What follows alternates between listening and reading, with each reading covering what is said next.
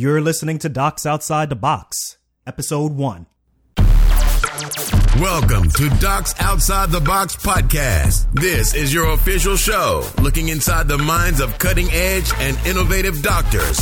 Think you'll find these stories in any medical textbook? Sorry. You're getting real life insight from men and women pushing the envelope beyond medicine. Ordinary doctors doing extraordinary things. Let's start now with your host, Dr. Nee Darko.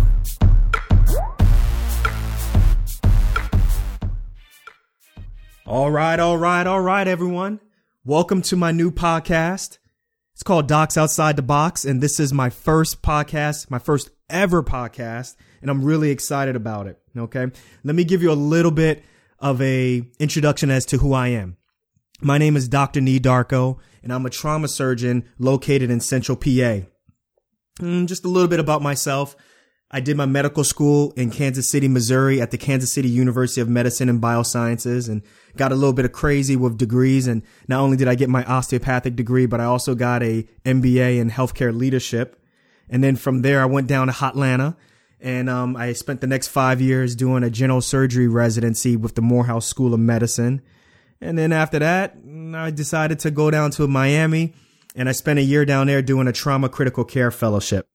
So after all those years of training, all those years of delayed gratification from being a pre-med to getting into medical school, delaying gratification then until you get into residency, and then getting into fellowship and doing more delayed gratification, then the next step for me was I had to find a job. Problem though is I did so many different interviews, and I interviewed at these places. You spend 4 to 6 hours at this hospital, and then all of a sudden, bam, they hand you this contract. And it's signed this contract here for 3, maybe even 5 years. And I had a hard time, grasping that concept of, okay, I'm going to spend the next 3 to 5 years of my life with you based off of a 4 to 6 hour, interview. It just didn't seem right to me. So I decided to do a short stint of locum tenens. Okay. And what turned out to be a short stint turned out to be about 1.5 years of locum tenens for me. I ended up doing jobs in Pennsylvania, where I am currently located. But I also did some jobs in Minnesota. I did some jobs in Idaho. I did a bunch of different jobs all over the place. And you know what? I ended up meeting doctors from both spectrums. And what I mean by that is, there were physicians who were at the end of their career and they were getting ready to retire. There were physicians who were just like me, who were getting ready to start. And then there were also physicians who just were very frustrated with their careers and didn't want to be employed anymore. So they were doing locums. So I met physicians at both ends of the spectrum. And, whatever their story was, I realized that the ones that really resonated with me were the really interesting, non-traditional type stories, those who were living literally outside the box. Some of these doctors were doing things like doing medical mission work, particularly in West Africa at the height of the Ebola scare. Some people were doing things like writing for blogs, writing for newspapers, just exciting things like running businesses. One was even a medical consultant, for a pretty popular show on CBS. And basically what I thought to myself was, man, I really wish I had been exposed to these type of stories, these type of doctors, so I could pick their brain when I was a pre-med student or even when I was in medical school. Because, who knows? I may have changed direction. I may have done something different. I'm a bit of a tech type nerd type guy. And, who's to say I may have would have gone in a different direction or done something differently, had I known that you can do these type of things earlier on. But just to bring things back, I was just about to go on too much of a tangent, but just to bring things back and let you know the moral of that story. The moral is that, look, if I'm feeling like this, if I'm really feeling like this, I can't be the only one in the entire world who feels the same way. I mean, these stories really need to be brought out to the masses. Real talk. It's my hope to bring you interviews with up and coming, exciting, dynamic, creative docs who are literally thriving off the beaten path. All right. These interviews that you're going to hear, these discussions, they should inspire you to do what you always wanted to do, but either talk yourself out of it.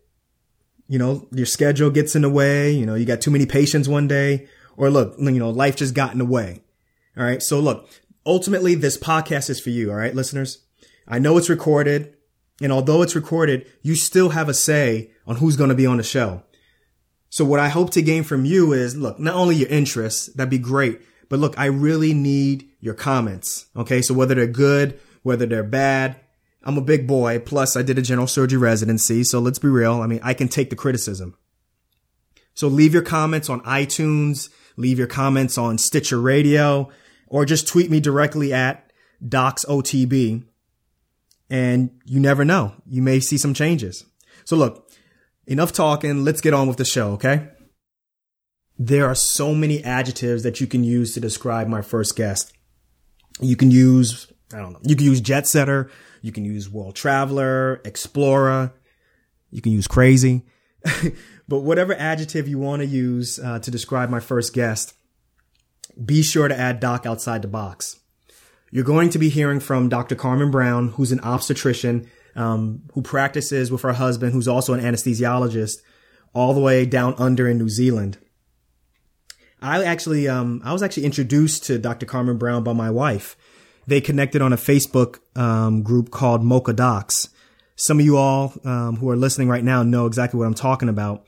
But it's a Facebook group where women physicians of color, they connect, they interact. They also network with each other on a daily basis. So Dr. Brown's story of her life in New Zealand really resonated with my wife to the point where my wife actually passed along her contact information to me and thought that she'd be an excellent guest for the show. I contacted her and, the rest is history. So in this episode, I'm really excited to bring this episode to you, not just because she's, my first podcast guest, but also because of the perspective that she's going to bring to the show. In this show, you're going to learn how a woman from Southwest Atlanta basically became frustrated with her work-life balance as an obstetrician. And actually, the key words should be actually lack thereof of a work-life balance. But basically, this frustration led her and her husband on a world tour, eventually ending up in New Zealand.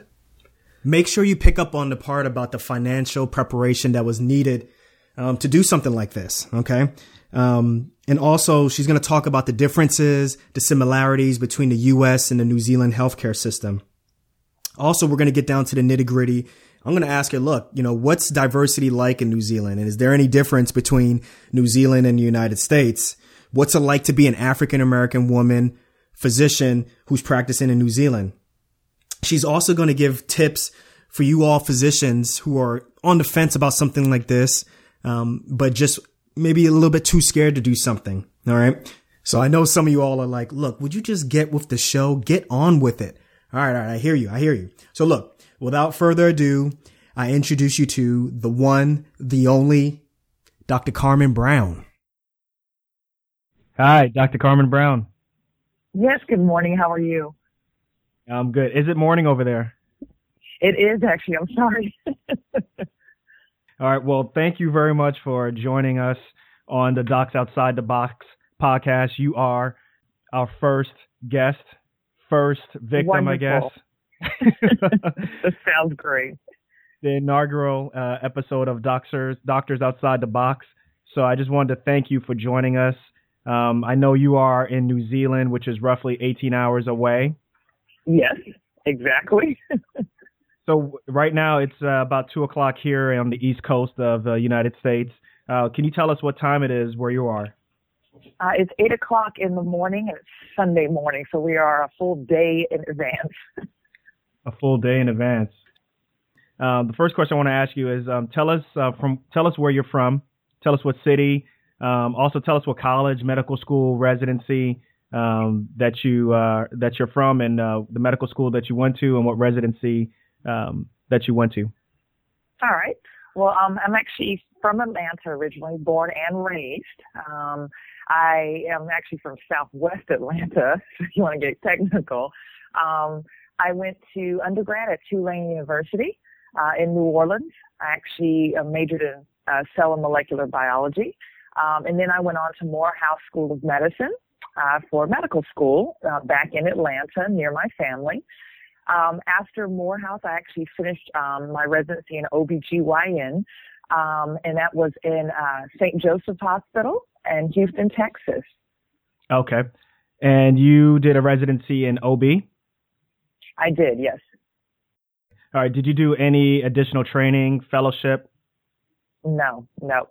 I'm just a general OBGYN. So tell us about what happened after you finished residency. Dr. Brown finishes residency. She decides to get a job. Where was your first job? So my first job actually was back in Georgia. I actually wanted to go back home, so I actually got a job in Athens, Georgia. I was working for a private practice, and it's about an hour and a half outside of Atlanta. I stayed there for almost 2 years and actually ended up leaving because my husband found a much better job in Phoenix, Arizona. So we actually moved to Phoenix after that. He's an anesthesiologist. Oh, so 2 doctors. Yes. So you ended up going out to Arizona, and can you say the place that you went to again? I was in Phoenix, Arizona. How long were you out there for? We were out in Phoenix for a very long time. Actually, I've stayed out there for the next 7 to 8 years. I did do another private practice that I did for another 2 years. And then I realized private practice wasn't for me. I kind of started to feel that there was something I was missing, and I just wasn't feeling that professional fulfillment, honestly. So after doing another 2 years of private practice, I decided that maybe I should become like a faculty physician. So I actually became a faculty physician at St. Joseph Hospital in Phoenix, Arizona. So I was, responsible for teaching residents, doing grand rounds, doing lectures, supervising them on labor and delivery, supervising them in surgery. I also did some clinic, privately, but it was mostly just kind of a faculty position. And I stayed with them for almost 5 years. So I was in Phoenix for quite some time, for 7 years, definitely. So can you pinpoint, because you're working with residents, obviously, you have a private practice. Financially, you must have been doing okay. Can you pinpoint for us what exactly was the unfulfillment at? Where was the disconnect? So I guess the thing is that to me, I felt like all those years I was kind of churning away and working so hard. And as most people know, whether you're in a private practice or even if you're an employed physician like I was at St. Joe's, you just really don't have a lot of downtime, a lot of off time. I was full-time, working 5 days a week, commuting in, 2 hours a day type of thing. And I just really felt like I never had any time off. And I think which makes it worse is that we are a 2-doctor family. And so with my husband being on call and working and me being on call and working, I just really felt like we didn't have a lot of time together. And so chasing your tail. Yeah, exactly. Vacations became very important to us because that was our only time to really spend together. So we started doing little things like taking long weekends together. I would take a Friday off and we would drive to Vegas or, go to LA or something like that. But after a while, you really wanted to have more time off. And I only had off 3 weeks of vacation a year. That's all I had for the entire year. And we just decided one year that, we're going to really maximize this. We are going to take a really big vacation. We're going to take 2 weeks off, and we're going to spend some really good time together. And that's where our first international trip came from. I had never gone out of the United States before. I didn't even own a passport until I left the United States.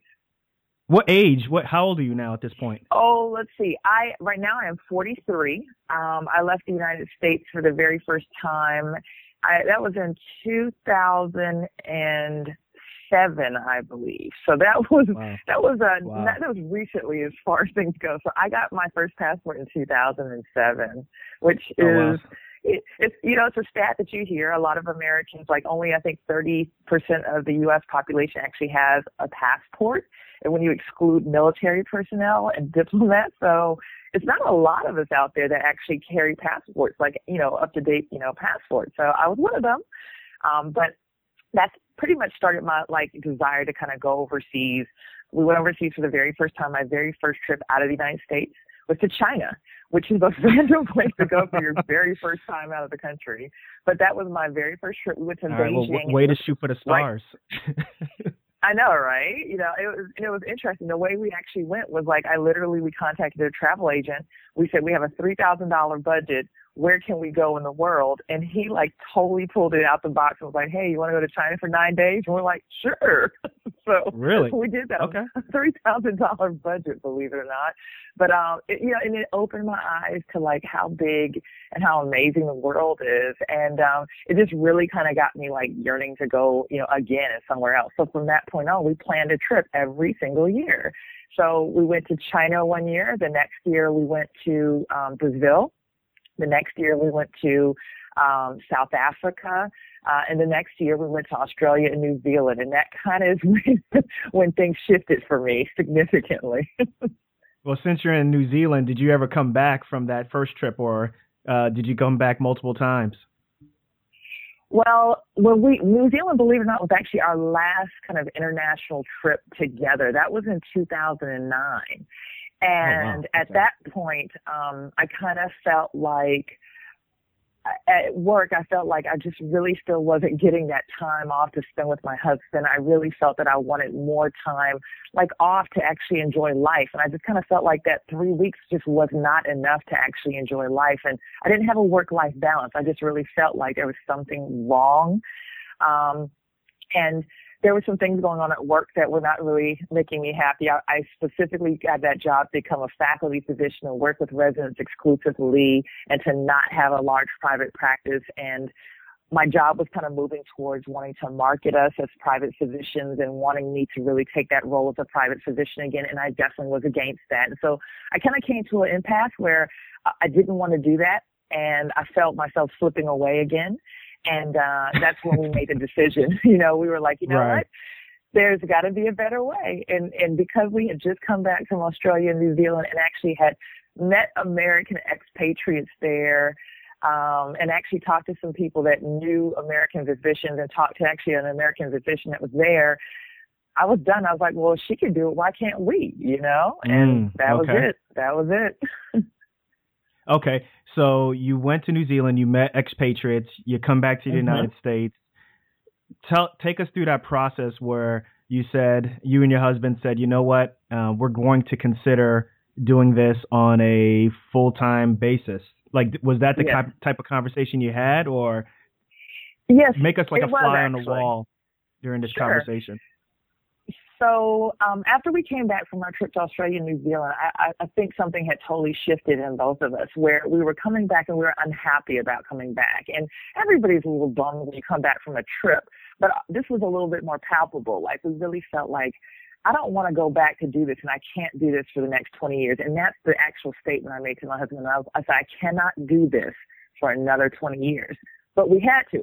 We have, before we retire, you got to work for another 20 years. So, at that point, we're sitting here at a crossroads, like trying to figure out, like, what are we going to do for the next 20 years of our lives, and how are we going to work as physicians? And I wanted to do something different. And he was totally on board. He's like, you are so right. There's different ways to practice medicine, and I think we should explore this. And so I gave my notice at my job. And, of course, they all thought I was kind of crazy.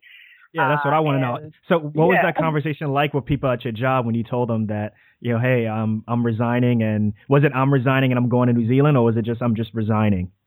It was, I'm resigning and I'm going to do locums in New Zealand, because at the time we didn't know that there was an option to do something permanent. So we had signed up for a locums company, and they told us that they can easily get us something in New Zealand. So I told the job, I was like, I'm resigning. Of course, they asked me why, and I explained to them all the different reasons why I was unhappy, and most of them was because of the work-life balance, which of course they could not fix. And, I told them, I'm doing locums in New Zealand. And they were like, why? Where is that? And, a lot of that kind of thing. So glazed over eyes and what are you doing? So, that's actually how the conversation went. So we did actually resign our jobs. And, the thing at that point is we were like, we had done very well with our money. We are very good savers. We have always believed in saving lots and lots of money and living well below our means. So at that point, we had a very nice cushion, And we still didn't have, everything set up in New Zealand yet. We were still waiting for them to kind of find us jobs. And so we decided, since we have this time and we have some money, we're going to travel some more. And my husband and I went on a round the world trip, and we spent 6 months traveling around the world together. 6 months. Wow. Yes. It was seriously like the best time of my life. So when you say that you had some savings, without getting into too much specifics into your own pocket, basically, but in terms of an emergency fund or in terms of month savings, did you have like 1, 2, 3, maybe even 6 months of savings, or how much did you have back up? We had a year, more than a year probably. A year. Wow. Because we lived so far below our means that we had a lot of money saved up. For example, we're a two-physician household. We only lived off of one salary. The other salary was saved completely. So yeah, that's how it is in our household. We live off of one person's household, one salary. One salary. We pretend like the other person does not even exist. So, and honestly, that was not my design. That's my husband. I have to give him all the credit. I was a terrible saver when he met me, like terrible. Like I was the kind of chick that would bounce checks like on a regular basis. Oh, so Bank of America loves you. They did. All the overdraft fees. They love me. So that was the kind of person I was. But he taught me the importance of savings, and he also taught me what you can do when you do save. And that was like one of the biggest lessons. And I will definitely, shout that from a mountaintop to anyone that will listen, because it totally changed my life. That savings and how he taught me to save was the reason why we were able to travel for 6 months. And then the funny thing is we even traveled on 6 months, but we still did it on a budget. It didn't even spend that much money. People will still not believe us when we tell them how much we spent, and they're like, that's impossible. Like, no, seriously, this is all we spent. So. I think it's interesting you mentioned that, because from a financial perspective, I mean, you can attest to this. I can attest to this. We get no training whatsoever in finances, even basic things such as, expenses and income, trying to make a spreadsheet. It's really interesting that you mentioned that, because I know, for example, when I met my wife, from my savings standpoint, savings was something that I did in my mind. I didn't keep it, in a spreadsheet. I didn't keep an account of all of that stuff. And once we combined our finances together and put things on a spreadsheet, or actually made a budget, we were so much more in control of our finances. We actually told our money what to do instead of the money telling us what to do. So I find it amazing that you mentioned that. Exactly. I totally agree. So once you did your world tour and you ended up in New Zealand, yes. When you did your world tour, you did that for about a year?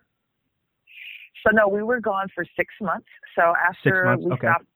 After we stopped working, like January of 2010, we immediately left the United States and literally just started traveling. And we hit like 27 countries in a 6 month kind of time period. So it was kind of a hectic, sometimes kind of, travel schedule, but we fit it all in.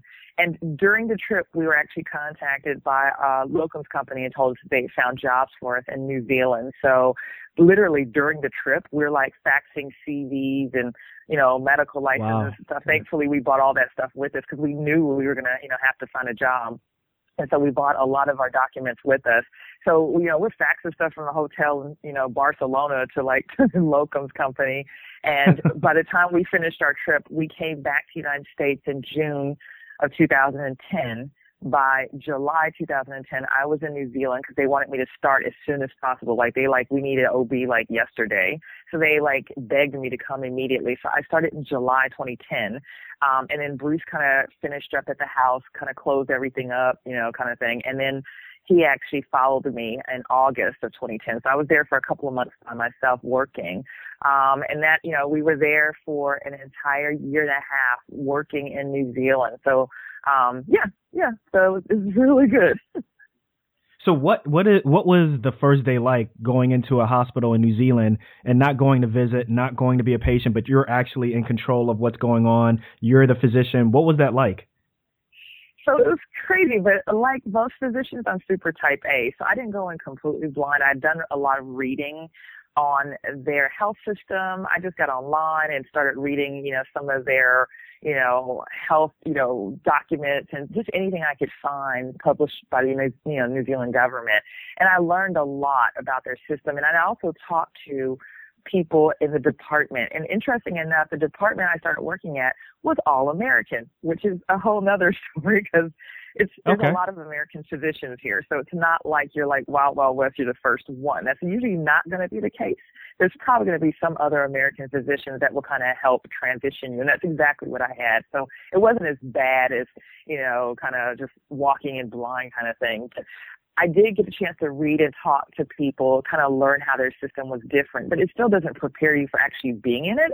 So the actual medicine is the same. Medicine is the same. You take care of patients. I'm an obstetrician. I deliver babies. That is going to be the same pretty much no matter where you are. But how they do things as far as what actual prescriptions you can write, what the government will cover, working in their healthcare system because they have a nationalized health system.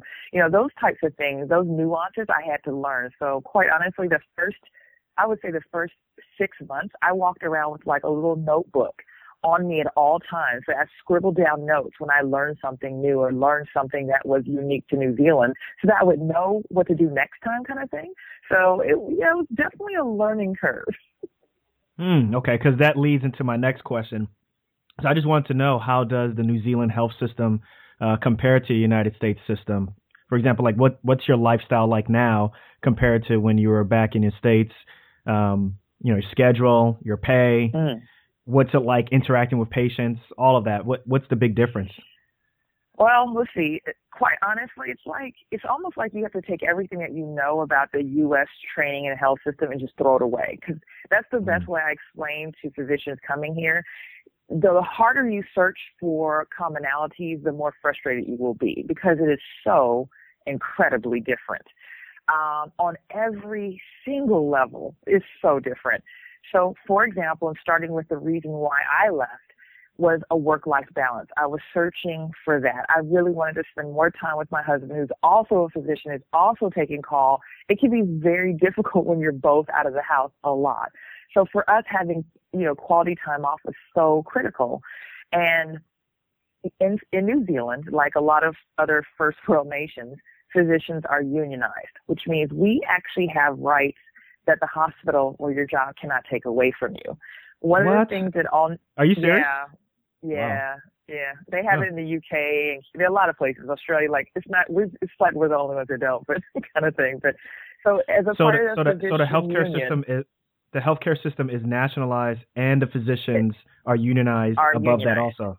Wow. Exactly. So as a part of the physician union, they have guaranteed that all physicians have a set benefit package. All of us get the same thing. There's no secret or surprise what I get compared to like somebody else. It doesn't matter what specialty or how many years of training you've had. All of us get 6 weeks of vacation a year. All of us get 2 weeks of CME leave a year. 6 weeks of vacation? Yes. And 2 weeks That's what I of heard. CME. Wow. Yes, and we get 2 weeks of CME leave. Okay. And this is, of course, for full-time physicians. Obviously, if you're part-time, it's prorated. So that's, obviously common sense. But, yeah, so for a full-time physician, that's what you're getting, and that's what you're working with. You also get sick leave. And you also get a very generous maternity leave. So, a physician that, has a baby, she could be off for 6 months paid, and then she could take another 6 months off unpaid if she desires. So she could take a whole year off if she desired to be at home with her baby. So we have all these. Wait, stop. You got it. Wait, hold on a second. Wait. Because I know my wife mentioned this to me, but I really wasn't paying attention when she mentioned that. So once again, say that again. How long for maternity leave? So you get 24 paid weeks off for maternity leave. So that's 6 months. Plus you could take another 6 months unpaid. So you get a total of 1 year off, and your job is guaranteed. So you don't have to worry about losing it or them kicking you to the curb or anything like that. So yeah, that is what you get. And this is not unique. You know, a lot of other countries do this. Like in Europe, actually, some places in Europe, they have even better leave packages. So you look at France and Sweden and Denmark and, you know, those kind of places, you get leave packages that are very generous for maternity benefits and paternity benefits. So there is a such thing as paternal leave too. You know, I always heard that the United States lagged behind other countries in terms of maternity leave and paternity leave. I just didn't know that was such a vast difference. We are the only country that does not offer paid maternity leave. There's only actually 2 in the world, and one is in Africa. So I think Burkina Faso. So we are so far behind, it's ridiculous. As far as offering paid and protected maternity leave for women. So yeah, it's really eye-opening to see the kind of benefits that you get in other places. And that's kind of the thing that I was looking for. When I talk about a work-life balance, we're looking at like all aspects of your work and life. You know what I mean? So, you know, it's just not, you know, what about a sick parent? You know, you could take sick leave here, and it doesn't have to be you that's sick. That blew my mind. Like, if my child is sick and I need to be off, that I can use my sick leave to do that. I don't have to just be like, begging to be off and freaking out and that kind of thing. It really makes sense here. And they just really subscribe to the thing. If you're happy, you're going to work well. And that's all there is to it. It's not like a magical formula. If you're happy, you're going to be a happy worker. And that's all there is to it. And it's not like we're robots. I think that's the standpoint that people believe here in the United States. It's physicians are robots. They're not connected to a social life whatsoever. Nothing affects them outside of the hospital. But it looks like, you know, and that thought process is kind of archaic compared to what you're telling me, you know, the lifestyle or at least the expectation is of physicians, at least in New Zealand or in other countries outside the United States. Right. Exactly. But and to go back to your question about the things that are different, because this is a nationalized health system, that means every New Zealand citizen, every New Zealand permanent resident, or, you know, basically like a green card holder is entitled to free health care.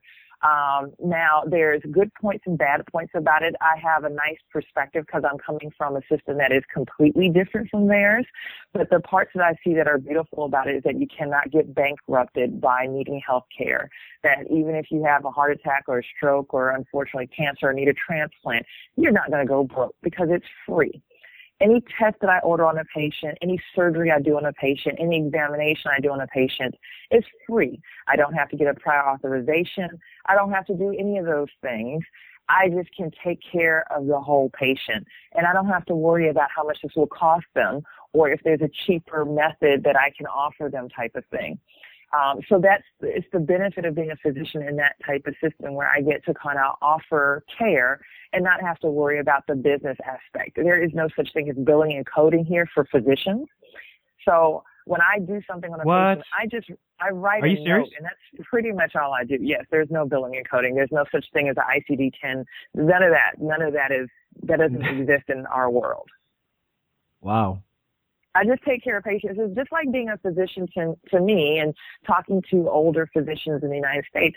It's like being a physician back in the 1950s and 60s, you know, before there was Cigna and United Healthcare and, you know, coding and billing and those types of things. It's way before all of that, where you just saw a patient, you take care of them, you write a note and a plan, and that's it. That's it. It's really all there is that you have to do. And yeah, it's a very streamlined process. I mean, we do have, like an electronic kind of system that has your notes uploaded into it. So it's very modern. We do have, you know, labs that are uploaded into a computer system, but you don't use it for billing. You don't use it for typing your notes per se. It's not that at all. It's just really kind of an electronic record so you can kind of see the notes once they've been literally uploaded into the system. So it's not at all what we use back home. Now, okay, so that was all the good. Is there anything that's really bad or something that really stands out that's a negative that in terms of the system that you're working in right now? Yes, so that's the other thing. Now, I always tell people I'm very honest. I'm never like going to be the person that tells you, oh my God, it's so great over here. You know, you got to come. I won't tell people that because not everybody is cut out to be here. I've already packed my bags already. My bag's already packed. There's certain things that you might not like, and it goes from everything from, social aspects all the way down. So, when I talk about social or personal aspects, I am very, very, very far away from my friends and family. We are talking, we're 18 hours apart. It's sometimes it can be very difficult when you're away from your support. Your mom and dad aren't going to want to just pick up and move to New Zealand. It just doesn't work that way. So when we make this decision, we made it based on our family and what would be best for us. And you kind of have to kind of plan out what you're going to do about those other relationships and how often are you going to go home, and, do you have friends and family that will be willing to travel and come see you? So there's a lot of things that you will miss out on. And I'm not going to be able to go to everyone's wedding or, christenings or graduations and everything. Financially, it just doesn't make sense. So there's going to be some things that you have to be willing to sacrifice. And, some people can't do that. Some people can't just not see their friends and family, but like once or twice a year. And that's fine. The other thing is that you are going to be a serious minority here. I mean, I joke and everything and say about, how many African Americans might be here, but quite honestly, it's probably less than, a couple of hundred in the whole country of 4+ million people. So, and I probably know most of them. Right. So I think they're I know all in the network. All of us. We all know each other kind of thing. So, that's another issue that some people might not be used to. And it's funny that people think that I'm okay with it because I'm from Atlanta. I'm from a very predominant African-American city, and for me to be somewhere that there are no other African-Americans, people are like, are you okay with that? No, I'm fine. So I don't, you just once again, these are sacrifices and things that you have to kind of decide whether or not you'll be okay with this. But in the medicine aspect, that's the thing about the socialized system that you have to be okay with. Everybody has free health care, but that means there is going to be a wait for services. So you got 4 million plus people using all these services, but there's only so many physicians. So that means if I want to send you to see a dermatologist, there's a very good chance you might be waiting for 6 months before you see that dermatologist, which at first I thought was just horrific. But interesting enough, I tried to do that back home to see a specialist at one point, and they had like a 4-month wait list. Yeah, you're waiting that long anyway in the United States also. And you're seeing a private physician, you're paying, and you still wait that long. So it's funny that at first I thought it was just like so horrendous, and then I realized, hey, back home for certain specialists, you probably could be waiting to see people too, so it's not that off. But the wait is one thing that you will hear grumblings about. It might not be that fast and easy to get in to see things, especially if you have what's considered a minor problem. That's what I was going to ask. So the wait is mainly for chronic issues, though, right? Yes, not exactly, acute. Like exactly. If you get shot, if you get shot in the arm, or if you got acute appendicitis, it's going to be taken care of immediately. You're going straight to the hospital. Yeah, you just for the record, it's everyone. Just like back home. Yes, just like back home. But like say for example, things like cancer, there's never anything longer than a 2-week wait to see a specialist. So it works very quickly, and I would probably I'm glad you clarified that. Probably just as fast as back home, if not faster. I have had a woman come into my clinic. I had a suspicion she had cancer.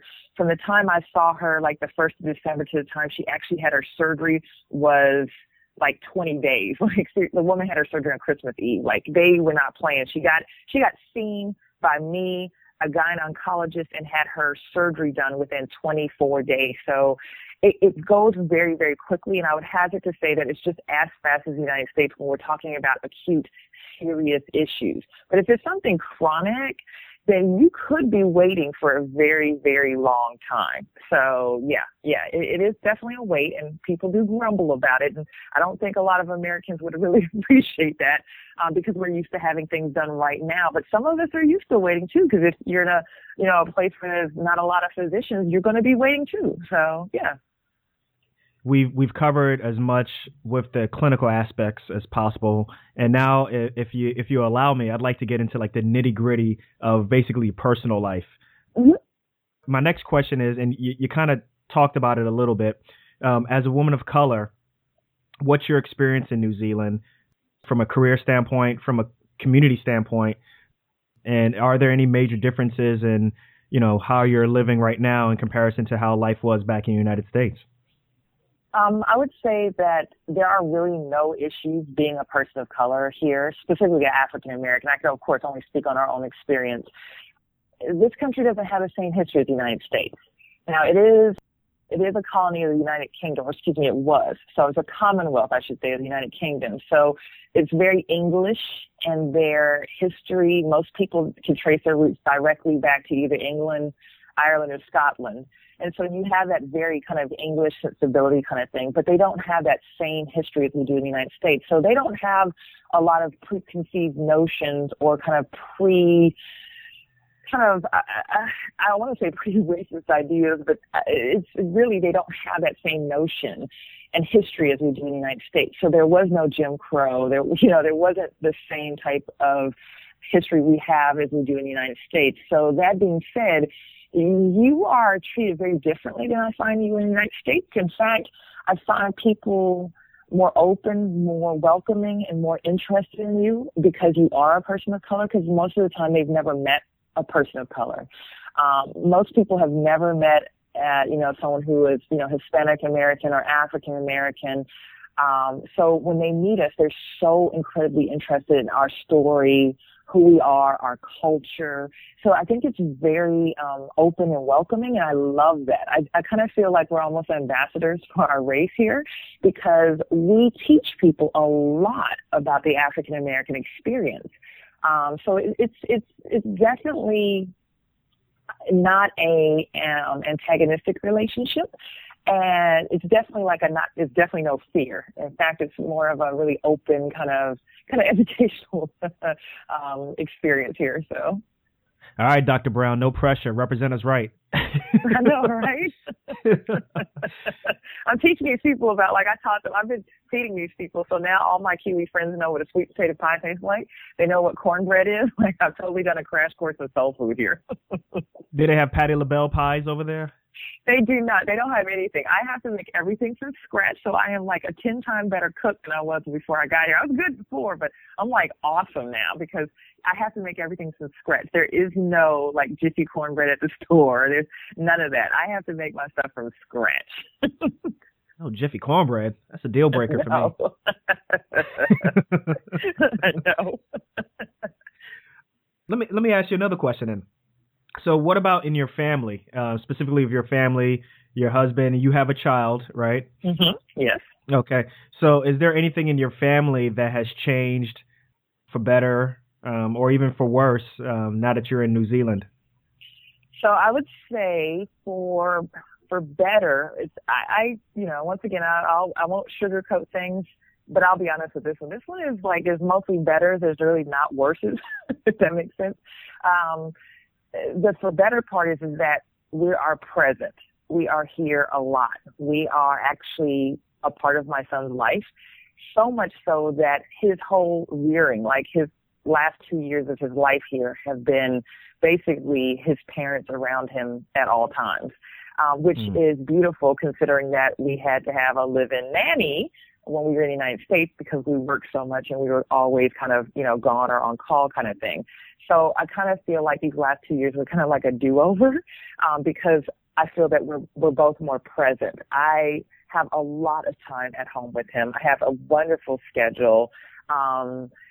I just feel like I'm literally present more, and I'm here for more milestones and more, activities. And it's not that when is mommy coming home, it's like, oh, she's here again kind of thing. So I really do feel like this has improved our family life so much. It's kind of, ridiculous that we're always around each other. Now, the not so good side about it is that when you are somewhere so far away and you don't have a lot of friends and a lot of structure, it's just kind of you're your little nuclear family is just kind of it.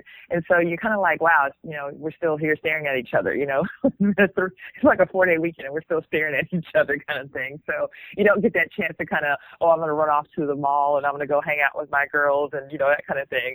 So you don't have that, opportunity to necessarily socialize with as much or as many people as you did back home. We do have friends here, but of course when you're in Atlanta or, Houston or whatever, you have 40, 50 people to hang out with kind of things. So it's not quite the same. And you don't get a chance to spend as much time, like I said, with your family when you're not, able to travel as much. But I would say for my family and marriage standpoint, this place has been like awesome. It really has been. It sounds like it. In terms of your work-life balance, because obviously in the United States, it looks like, or it sounded like, the balance was more shifted towards work, not much towards a social life. And now that you're in New Zealand, it looks like you have more of a balance. And I would even say, from an outside looking in, you can tell me if I'm wrong, it seems like you have more emphasis on your family life. Is there any backlash at work with this type of lifestyle, or is this something that everybody has, everybody feels the same way, everybody makes sure that, their family life is well taken care of, and then work kind of comes second? Or is it similar to the United States? No, it's the latter. It's people here, their whole mindset is different. It's shifted. It's not at all like it is in the United States. I was so used to hoarding my vacation time in the United States because we only had 3 weeks per year. So you're not going to blow that doing, dumb stuff. So I would hoard it, and just keep it as long as possible. And my first time when we were here in New Zealand, I got called into my head of department's office after being there for 3 months. And I'm thinking, oh my God, I messed up. These people want me to leave, kind of thing. And she sits me down and she says, we're very concerned. You've been here for 3 months and you haven't taken any vacation. And I'm looking at her like, are you kidding me right now? What? Are you serious? Yeah, they were concerned about my well-being. Wow. So I'm like, are you kidding? So to them, you have a life outside the hospital, and you actually are a person and a physician. And I'm a mother and a physician, and so they actually look at that. And so I have taken off sick days because my son was sick, and I've not had, no one's batted an eye. I feel like I'm very well supported, and I've never felt that before with my job. It's a very refreshing feeling that if something happened, no one would be mad at me, nor would my job be in jeopardy or danger. And one of the questions someone asked me, which is a really good question, once again, a hard question, they're like, you're so far away from your family, and your parents are elderly, and my parents are in their 70s. And they're like, you were literally, like you said, a 20-hour trip away from Atlanta. How would you get to Atlanta if your parents fell ill or you needed to get there and spend some time with them? You're so far away. And we made that as a conscious, we literally broke all these things down, basically the risk and benefits, the good and bad, when we decided to move here. And that's actually one of the things that actually made us want to come here, because I have actually seen with my own eyes that if a person experiences a loss or has a sick family member in the United States and has to leave, these people will let it happen, and it won't be like a penalty or when are you coming back or I can't believe you're doing this and, when is your mother going to get better kind of thing. And so I've actually seen people leave for 4 and 6 weeks and go home and get affairs in order and take care of ailing family members and come back to their job and no one be mad at them. These people, they understand that you are a living, breathing soul with people that love you and need you, and don't seem to have an issue with that. And I totally appreciate that. So when we were thinking about coming out here, I actually seriously thought about that. It's like something, God forbid, happened to one of my parents. I could leave this job tomorrow, go home to Atlanta and spend as much time as I needed, and I would have my job to come back to, and they would not be harassing me and telling me, oh, you only got 2 days off to bury your parent, hurry up and come back. That would not happen here. And I really appreciate the fact that these people believe that, you're a whole person. You are a whole person. They all think that way. They all think that they will use up every last single drop of their vacation. Some people actually will sometimes take more and just go with leave without pay. But I am using up all my 6 weeks of vacation. Let's put it that way. I am really I'm really using it and enjoying every minute of it. Now, what's your advice for other physicians who are considering moving abroad? My advice is honestly, you have to be true to yourself. Like I was saying before, this isn't for everybody. Some people can't appreciate or they won't like how slow things are here. They won't appreciate the fact that the government has certain medications that they offer, and that's it. And you can't write for something that they don't have here. And even if you like it and you use it all your life, if the New Zealand government doesn't, subsidize or have it, You just can't use it. And there's some physicians that are we're so much in control, so used to being in control that they can't relinquish that. And it might be very difficult for them. And you have to be really honest that this system is so very different from what you're used to. You might not be okay with working in it. It might stress you out or drive you nuts. I honestly would think that before you commit to doing something long term, I would never recommend an American physician come straight off the bat and take a permanent position. I would recommend maybe doing a locum first. At least that way you can dip your toes in, see how you feel about living this far away, that type of thing. But I would definitely say do your research. This is not the only place that you could work. I mean, my husband and I looked at other places. We looked at Canada. We looked at even working in, we looked at working in the UK. We even looked at working in certain places in Europe, in the Netherlands. So we looked at a lot of different places. But, when it came down to it, we needed something that was going to be a little bit more, I guess, common, close to home, something that was very similar. And for us, an English-speaking country was going to be the easiest thing rather than have to battle with language plus culture. But I would definitely say you really have to do your research before you kind of take that leap. Okay, so you've been in New Zealand, or at least you've been traveling, starting the process of basically disconnecting yourself from the United States, roughly around 2010. So Yes. You're roughly about 6 years out from doing this. My next question is, what advice would you have given yourself 10 years ago? So this is Dr. Carmen Brown as a resident, or even Dr. Carmen Brown as a medical student. What advice would you have given yourself, like what you know now, based off of where you were back then as a resident or even as a medical student? I would have given myself the advice of looking at the true and different options as far as practicing medicine. And I think we mentioned before that as physicians, we don't really get a lot of information about finances and how to manage our finances. Not at all. But in the same way, we don't get a lot of information about different practice styles.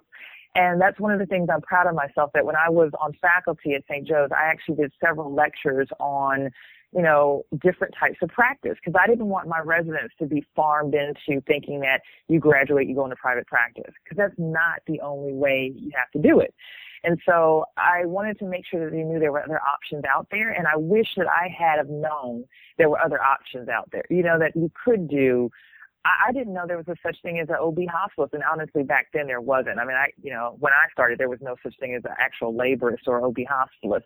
But now there's so many different options. You can do an MPH and actually do, a fellowship in sexual health. You can work overseas for the World Health Organization. You could do so many different things, and I don't think that we're necessarily exposed to that. So I wish my old self, my new self, could have told my old self to kind of look into the different options that are available rather than just kind of put the blinders on and just do what everybody else does.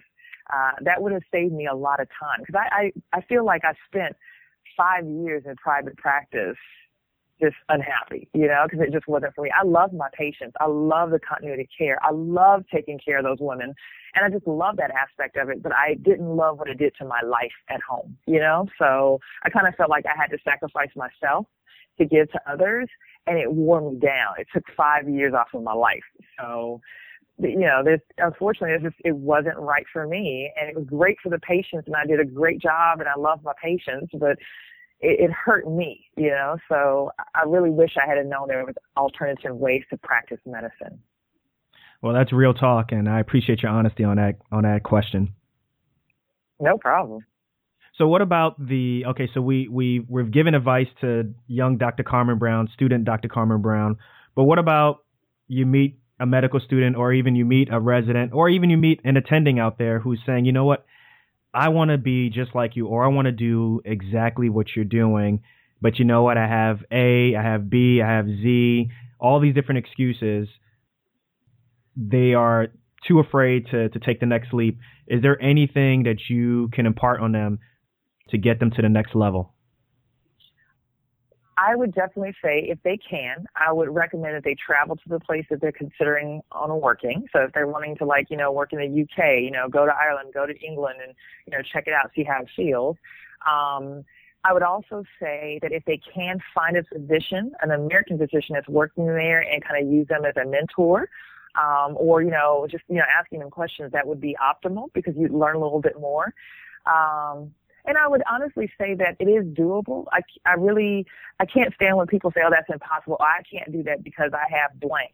And it's funny because I'm looking at these people like, you thinking like, I don't have parents. I have parents too. I've heard all kinds of excuses. Like people say, oh, I have parents, or I have bills back home, or I have this, or I have that. Now, finances I can't quite get too far into because I understand everybody has something different going on. I totally appreciate that. But if someone really wants to make something happen, you're going to find a way. So I really believe if they're that interested in doing this, you really reach out to somebody who's doing that and ask them. I will be very honest. I've answered, I cannot tell you, like hundreds and hundreds of messages over the last several months of people who just reached out to me, via Facebook and that type of thing. Like, I heard you're in New Zealand. Can you tell me how you did? I heard you in New Zealand. Could I do that if I have X, Y, and Z going on in my life? So I've actually talked to lots of people about their particular situations, and some people I've been honest with and told, no, you can't do it. I have a husband that has a felony on his record. Can we come? Like, probably not, but you can look into it. And, so I kind of, I've definitely fielded lots of questions, and some of them have been like a negative, but some of them have been very positive. I've told them, you need to just take that leap. You can do it. In most cases, barring like those kind of unique circumstances, you can actually do this. I'm not special. I'm not, different from anybody else. I'm just a girl I'm not from Atlanta. I'm from Southwest Atlanta. I am not different. So it come on, Dr. Brown, give yourself more credit. Give yourself more credit. But I know where I'm from. I know this is not an impossibility. It can be done. So you don't ever miss the Varsity? Oh God, yes. We sit here and watch Food Network, and I sit there and like fixate on things that I miss.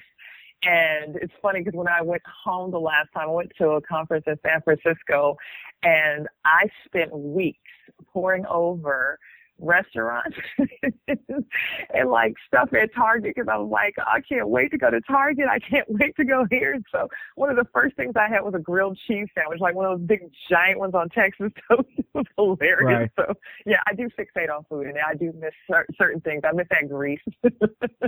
For audience members who are listening to this, the Varsity is a famous hot dog restaurant in the heart of Atlanta. Yes. It's one of those places that you have to go to. So yes, please do go to the Varsity. Bring me food. Well, right. Now, Dr. Brown, I did my residency in Atlanta at Morehouse, actually, at Grady. Oh, wonderful. So that's why I'm pretty familiar with everything that you're talking about. For me, my spot is Waffle House. So.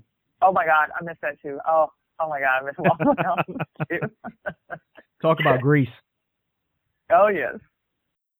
Here's some questions that I have for you. This is kind of rapid fire questions. Mm-hmm.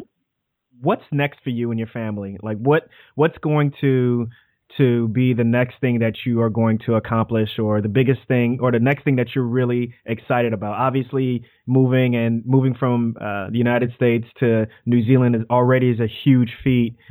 But what's next for you? What is it that we need to be watching out from the Browns in terms of what you're going to do over the next 5 or even 10 years? Let's see. So actually, two things. One is that I think because I didn't realize how interested people were in our situation, I used to keep a blog just for friends and family back home, but I've gotten so much kind of response from people asking me about how life is and wanting to kind of know what's going on.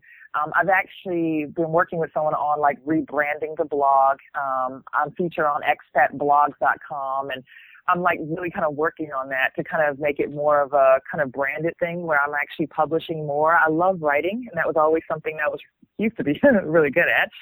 And so now that I actually have time, I'm actually going to be hopefully writing more, publishing more on our blog, and kind of telling people a little bit more, not only about what it's like to be an African-American expatriate, but also about traveling with a young child and those types of things. So that's one thing. The other thing is that talking about cooking, we have really created a huge ripple pretty much here with our cooking.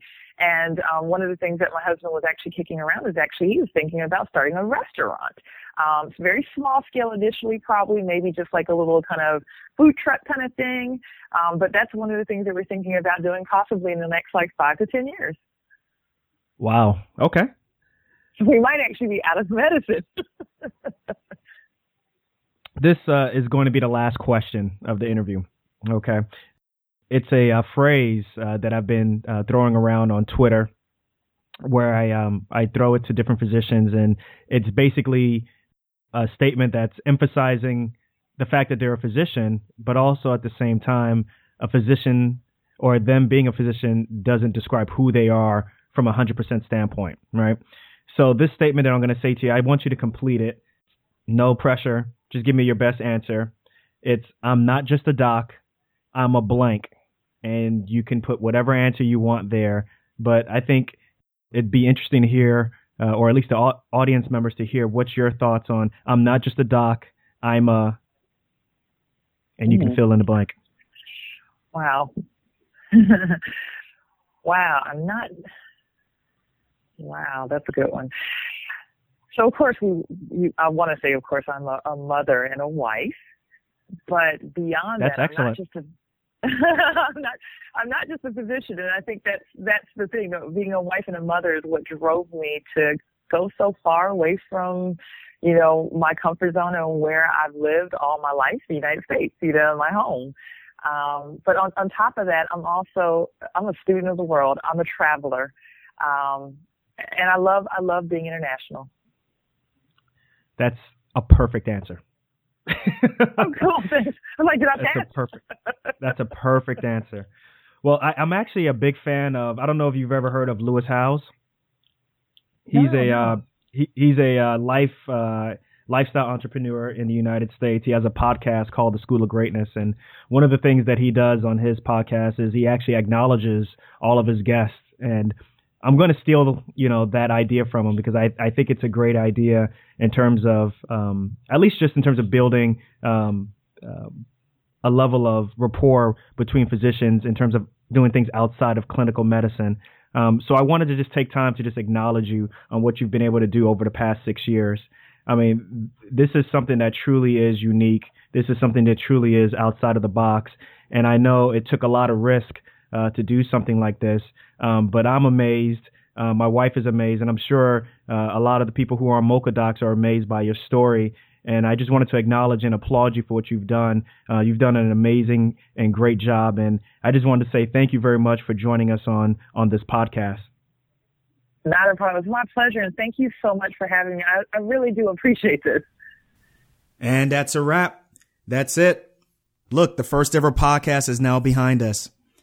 I am really excited to bring more content, more interviews to you all. So listen, I need you to be as interactive as possible. Send your reviews, whether they're negative, positive, constructive, doesn't matter. Leave your reviews on Stitcher, on iTunes. You could also contact me directly at DocsOTB at my Twitter handle, which is at DocsOTB, DocsOTB. Okay. If there's anybody that you know who may be a good candidate to be on the show, someone that you've always wanted to hear from, nominate them. Send me an email at docsotb@gmail.com. You never know. You may find your favorite person that you always wanted to hear from on the show. Also, I'm looking to get somewhere in the range of 1 to 2 episodes a month. So make sure you subscribe. I'm going to try to fill you with as much content as possible. And you never know. Maybe we go to 3, 4. Who knows? All right. Now, if this message has resonated with you, the whole concept of not just being a doc, express yourself on Twitter. Send me a message at DocsOTB with the hashtag, I'm not just a doc, I'm a blank, and fill in the blank. It could be, I'm a mother. Carmen Brown put down, I'm a world traveler. Whatever you want, send me that message and let's get a movement started. Okay. So listen, we're going to end the show.